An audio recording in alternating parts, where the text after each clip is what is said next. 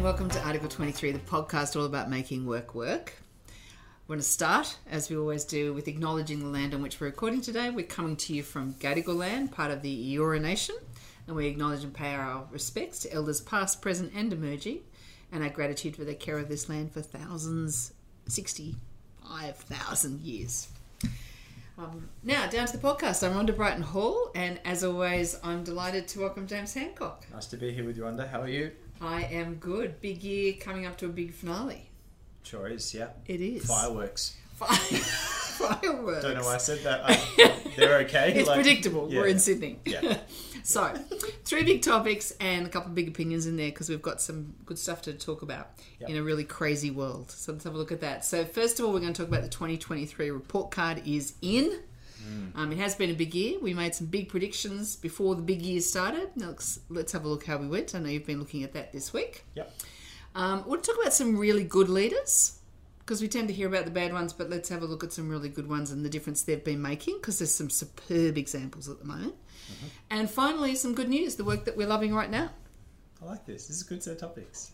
I like these topics too. I like these topics now because we're sort of avoiding the news and everything because everything's so bad and sad. But let's go to these. So, 2023 report card is in. Yeah, so I was looking back at this. So in about How'd we go? In about December last year, we put out, so December 2022, we put out what we thought 2023, the year we're in now, what it would be like. What would it be like for organisations? Yeah. And we made 5, what I called initial predictions, and then we've refined them a little bit as the years go on. And added a sixth. And added a sixth. We should recap what they are. So the 5 are the 2-speed workforce. Yep. All about hybrid work, not as you know it. Humanity versus technology, connecting in the right ways. Whoa, didn't that take off? Yeah, it took off pretty well. Yep. Organisational culture valued, finally. Great. Laggard capability build and labour market trends, and community building as a leadership capability. They're the big 5 we started with. We refined them slightly in words and stuff. And looking back, feeling a little smug. We nailed it. So I gave them scores, each one. In an article I know that you like to put some numbers on things. Well, I thought we should because, I sort of thought, just thinking a bit like an economist, they go, our prediction for rates in 2023 will be 1%. And then you go, well, we're at 4.5% now, whatever. And they don't go, well, we got that wrong. They just go, yeah, we did pretty well. All the things we thought would happen, but the number was wrong. Or we made revisions and stuff. Okay, so let's get your scorecard. Let's get your scorecard. Hybrid work, 2-speed workforce. How'd we go? So I didn't want to start with it, but I reckon we got 10 out of 10 on this. Although I paired it back and gave it a 9 because... How humble. Yeah, start strong. This one is the enduring topic in workforces around Australia. Yep. And I didn't write this in the final article, but how I was thinking about it is we used to go into an office together all the time and say, how are you? Oh, good, haven't seen you for a while. How are you? And we'd say busy to each other. Now, if people were to get in the lift, the day of the week that they go there, whatever, all of that, they go, what's your work pattern? Can I talk to you about that? That's the question. Changed. That's the question. So that's what Haven't I mean seen by you enduring. for 2 months. Haven't seen you for 2 months. Like, oh, how are you working? Whatever. How often do you work from home? And it's not like, are you doing great work? Do you like what you do? Is XYZ making money or impacting society? Or are you building great cars? Nah, it's like, what's your work pattern? That's true. So that's why I gave it. So the structure of work trumped the rest. Structure. Yeah. That's why it was on the money. I had to give it a really strong score. Let's call it 9 out of 10. Yeah. That's the one. And we did call it 2-speed, and it's definitely 2-speed. So we're already seeing those numbers come in. I think 24 is going to blow that out of the water. Yeah. And we're starting to see that when we start to talk about redundancies and things. Yeah. Is that how this looks for people who see each other all the time and build great relationships and those who don't. Yeah. But there is a capability in doing that too, even if you're remote. There is. And we picked it apart a bit more in this whole 2-speed thing, which was saying at the simplest level, it's sort of the back and forth, the seesaw between the power dynamic of employer and employee in however the relationship looks. I'm not talking about, contract type or something. I'm just saying, hey, here's a job and here's someone doing it. Yeah. That's oscillated back and forth between I've got the power, you've got the power, I've got the power, you've got the power, and it's like call it 50-50 and work well together. Yeah. That would be better, and talk about work again. That would sort of debunk this whole one. Yeah. It's also about this nuanced conversation and I know I love the word nuance, because sometimes we go so black and white, and people go, the only thing I care about is my work flexible and can I put my washing out? Yeah. And it's like, well, sure, but also what work are you doing? How important is your work? And oh no, work's not defining me. I can be free of my identity without work. Yeah. But it's actually a very important part of how we see ourselves and our contribution and participation. I found this one hard because it's really tricky. I think there'll be people listening there that when I say transactional work, they'll go, I work on transactions like a deal team or something like that. That's not it. Not what I'm about to talk about. But we found that, and we've spoken about it a lot over the last year about transaction-based work. Like I'm just doing, you asked me to put a letter in an envelope, and so I put a letter in an envelope. Yes. That's it. Like it's task, transaction, whatever. How many hours? Yeah. Do I tick a KPI box? And as we've seen, the best people in jobs that are highly volume-based or whatever don't think like that. No, because they must think about making it better, faster, smoother, all the rest. So and helping the person next to them who's doing a different job that needs a hand. Yeah, all of that. It's a really narrow take. So we ended up with two-speed workforce, just as we said we would. Absolutely, and probably more than our wildest dreams or nightmares or whatever you want to call that. Second one, tension between technology and humanities. Score? I scored it as an 8 out of 10. And I scored it like that. If I scored it only in the last 3 months to 6 months, this would be 12 out of 10.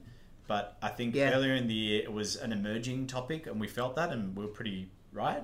But if you look about this one now, all the conversations that we see here are about the use of technology, humanity. Do we have the right guardrails on technologists to ensure humanity is upheld?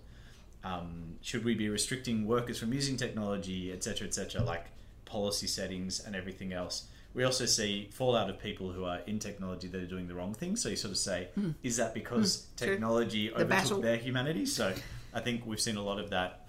And it is now being framed as almost a religious battle. Oh, it is. Yeah.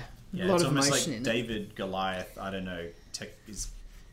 Goliath, David's the people. I don't know. It's very interesting. But to quote a really old song, here I am stuck in the middle with you. We need to that's a good song. find a good. It is a great song. Reminds me of Reservoir Dogs. Oh, really?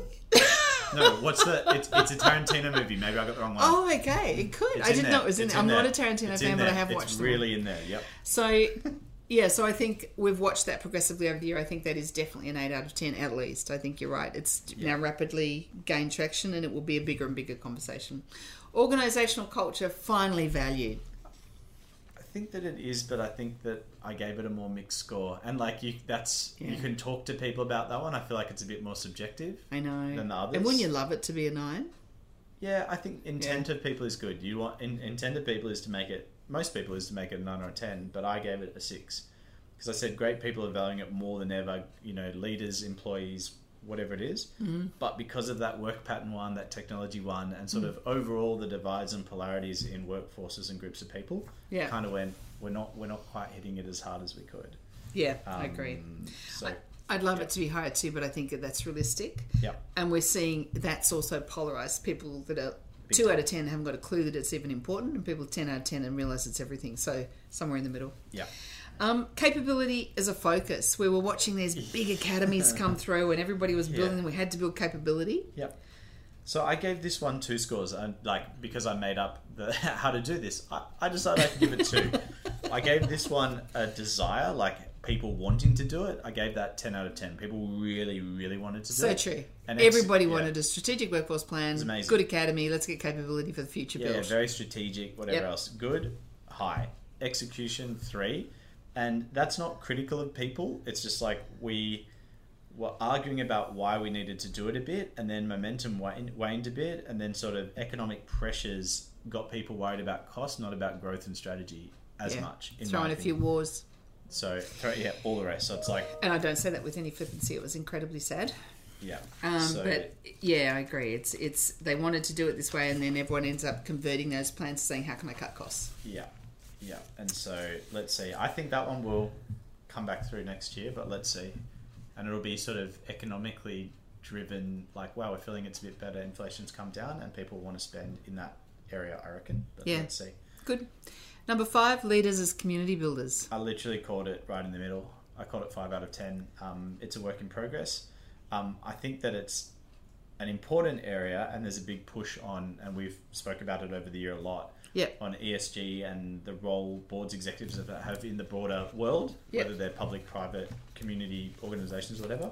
But so ESG has been bigger than ever, but it's all E and a little bit of governance and nothing on S. All E, which means we're not nailing community full stop. And then we get into that fervent debate on, jolly, I'm measuring it better than you, and I'm more morally high grounded than you, and all that. Which means you were talking more about competitive measurement than you were about actual impact, which becomes problematic. Yeah, and also it's not really to the focus of we can all do better, we can all lift this together, let's make different organisations. It's very much a, can I beat you? Yeah, and then one we sort of crept in or revised or took... The additional 6. Is everyone wanted to talk about change and transformation, and we're sort of going to be tongue-in-cheek on that, which we called I called an inspired label for silent sackings. And as we were talking to more and more people, it's sort of new corporate speak for saying we're cutting costs. And why don't we just call it that? And it's like amazing. We did the flow from restructuring to right sizing. Oh, my favourite. That one. Can't talk about stories, but yeah. Yeah, can't talk about the real examples, but they're just woeful. And if anybody thinks that they can wrap that language around to hide a restructure, they're underestimating their workforce so dramatically. Yeah, is it okay to share one? No names, but it's like my role's been impacted, and I've had 2 examples of this actually. A friend as well. I was going to say we've had 2 in a couple of days. Yeah, 2 in a couple of days, and it's like, my role's been impacted. I'm not in the redeployment pool. I'm on as a comment, and if that, whenever that comes up in 6 months from now, a year from now, I will trigger my redundancy payment, and I'm like, wow, that's like. That sentence is wild. I get it. Jargon bingo and not a lot of humanity. Absolutely. And it's shocking. Yeah, it's sad. We need to watch that one, but I think it's we can do better. I think is the answer to that one. Yep, agree. We can do better. So that a pretty good report card, and I know we're now working on 2024 predictions. Yep, we are. That will be the main topic of our newsletter and our podcast in the last episode of the year. Yeah, I think it's a good one to do. Keep an eye out for that. Cool. What's next? Next one I want to talk about, because we're being inundated with dire stories of terrible leadership or mistakes. We want to talk about some really good leaders, and we've had some great examples. So we just want to reaffirm to the world that there's so many good leaders out there, and the difference they make is so remarkable. We just want to give a couple of examples. So let's dive into them.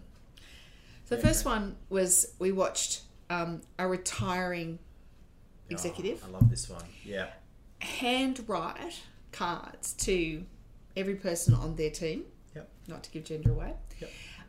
With a confidence and a belief in the team that they had built and were leaving behind. Now, as an executive or a senior leader, CEO, whatever leaves, people are always a little untethered. They're not sure what comes next. To do that, not just to say farewell and thank you and all the things that people would normally say if they're respectful and good human beings, but actually to leave them with it's been so amazing to see your impact in your work, and I'm so confident that you're going to keep going, and I'm looking forward to hearing going. They left people with a feeling that they've got this. Yeah. And that they've really got it and had their confidence, which I thought was just a beautiful example, and nothing to gain from that other than keeping great relationships lifelong, which I'm sure they will. Well, and there's that theme, right? And it's like, I saw some info on this lately, and it said, how exhausted do you feel this year compared to the end of last year? And it went up a bit, and it's like, it was pretty high last year. And you go, okay, assume that's right. End of year, people are always, kind of ready to recharge a bit, whatever. Great. Yeah. You go, and getting that, even hearing about that gave us a lift. Yeah. And you go, it's sort of like the person there with the sign when you're, not that I do this, but if you're in like a race or something, you see the sign of someone that you really care about, which was this leader for that person. Yeah. And seeing that's like the sign that just made you think you could get to the finish line. It was like, and beyond. And that's pretty cool. I thought it was beautiful. Loved it. The next one we saw was an organisation, a very beautiful organisation dealing with catastrophe, like impossible circumstance. Yeah. And when everybody was just overwhelmed by the catastrophe, this particular leader rose up with a calmness of trusting the strength and resilience of the team, reminding people what they could do to deal with this catastrophe. Yeah. And that calm head of grounding everybody into action. So people weren't just in the, oh no, but they were actually in the, I have a job to do here and I know what to do and I can do it. My boss trusts me to do it, let's go. Yeah. I just thought that was just so... It was a beautiful example of leadership. And it's in a really, not giving anything away, but like a very caring organisation, very caring people. Yeah. And you look at that and you go, there are great people there that are really empathetic, that want to look after the people around them, the team and the people that they work with every day. And so that the sort of downside risk of that is that they'll be feeling it as though it had happened to them or whatever, something had happened to them. And so that example is perfect to say, remember that the best way for you to help is not dwelling, but acting, I guess. Yeah. Oversimplifying. And the final one is, again, a tough situation. These aren't not tough situations, but they're just the way a leader can change the frame and narrative, everything for everybody. Yeah. Is a team that was in a really great team. Yeah. And it happens often with really great teams. You suddenly get a bad actor, as they sometimes call them, into the team. Yeah. They gaslight and ruin it for everybody. They make things miserable. They break trust. They gossip. You name it, they're there. And then when that person leaves, which has to happen eventually before everybody gets incredibly distracted and can't do their own best work. This leader, the first reaction wasn't joyful or glee or anything like that. It was just straight out getting the team together, and we're going to talk about the future. So quickly back together, not talking about the person who had left or the people that had left, but it was about not what was, but what will be, and a confidence in the future. Let's talk together and let's get the team trust back rebuilt. The speed with which they did that, I thought, was remarkable. There's something in all three of those. I hadn't thought about it until now, that I think all of them are great, but it's about, in whatever circumstance, the role a leader has in either recreating or continuing forward momentum when there's a sort of momentary lapse, whether it's, as you say, like catastrophe, I'm leaving, or there's been a bad actor, like getting people to keep going and seeing that the path they're on was good in however they're doing it is awesome and very powerful. Yeah, it was really cool. I love the examples. I like them a lot. I love the examples too. Last thing, third topic. Want to talk some good news, and we're actually going to talk about some work we're loving. Yeah, this is good. I like these. I love these examples. Yeah. So the first one is we have to talk about Glenn Maxwell, because every time we talk about cricket or sport or anything else, we always talk about the captain or the boss or the blah blah blah. Name someone famous. But this guy has had such a massive role in the recent World Cup for Australia that we won, of course, and was noted as the greatest batting performance ever. It's big. There's this amazing person called Bradman and Tendulkar. There's a lot of. I'm not a cricket person, but I know there are a lot of good. But even someone like Cooley said that he gave that quote, greatest batting performance ever, which was amazing. Wow. But he's backed up to come into the T20 last night, and even last year in the T20 in the Big Bash League, he holds the record. 100. No, I've got this all mixed up. Hold that, Grace. Just pause for a second. So had a massive role in the World Cup, and noticed as the greatest batting performance ever, even by other batters. Yeah, awesome. And you're noting Bradman, everyone that you've noted.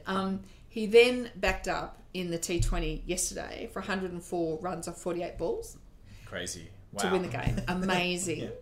And in 2022, he's already set the record for the BBL, the Big Bash League. 154 runs off 64 balls, 22 fours and 4 sixes, which is amazing. Amazing. Wow. Amazing. But the thing that's so cool about watching him play is his interviews and things after the game. He's 35 years old and he just loves the game. Every interview is like, wow, that was great being out there. Even if he's injured and hurt, and he's always just, wow, that was great to be out there. In pain, that was great to be out there. Yeah. And you've got to love that work with the humility, just in amongst it. It was beautiful. I'm sure there's games of cricket on over Christmas, but I reckon he'd be playing in the backyard if not, don't you? Like, oh, you want to play? Like, to the family? And they're like, oh, God, no. You might break a record for backyard cricket now. Yeah, I wouldn't want to in the family. It'd be tough. Yeah. And then the second one we want to talk about the work we're loving is a guy called Arnold Dix. Yep. Love this. We both heard this we this morning on radio. Bounded into the office to go, oh my God, did you hear about Arnold? Yeah, it was fantastic. Yeah. So barrister, scientist, professor of engineering, president of the International Tunnelling and Underground Space Association. Yeah. So he's a bit of an overachiever. Like, I say that lovingly. What an awesome guy. But that is a lot of stuff. Yeah, he is. But he's cool. Freshly back in Monbulk in Victoria's Yarra Ranges. Yep. as a self-confessed unsuccessful flower farmer, which is what he grows out there, after he helped 41 miners who were trapped for 17 days underground in India. And it was an amazing achievement of how they did it. But his way of talking about it, I thought was just really beautiful. It's very cool. Should we do some quotes for him? Because I think it's really cool. Yeah, go for it. So he said, in the end, we took away all the big fancy machines. We pulled apart all the really super powerful stuff that we had. And we'd said we'd use men with bare hands. And that's what we had to scrape away the rocks 100 millimeters at a time to build the tunnel to get to the other side. He had a 90 centimetre tunnel, which is just terrifyingly small. Yeah. And with their family's president, he actually said, cameras broadcasting rescue to television screens across India, it felt as if there was 1.4 billion people were in one room celebrating together when they brought those 41 people out. Amazing moment. It was really, really amazing. And the quote that he had at the end of it, which I just blew my mind, it's a lovely note to finish on. It was almost like a reaffirmation that good people can do good things at a time, you know, as the whole world's completely nuts, is what he said. Mm-hmm. And he said he wasn't expecting a great deal of fanfare when he gets back home, but he's really looking forward to being home. And that was his interview in this really amazing moment. It was just beautiful. And I think we'll hear a lot more about both Glenn Maxwell and Arnold Dix. I think their stories are yet to be told. I'm looking forward to hearing them. That's it from us. Thank you very much for listening. And as we always say, keep listening to yourself, to your intuition, to each other, and hopefully to us too. Thank you.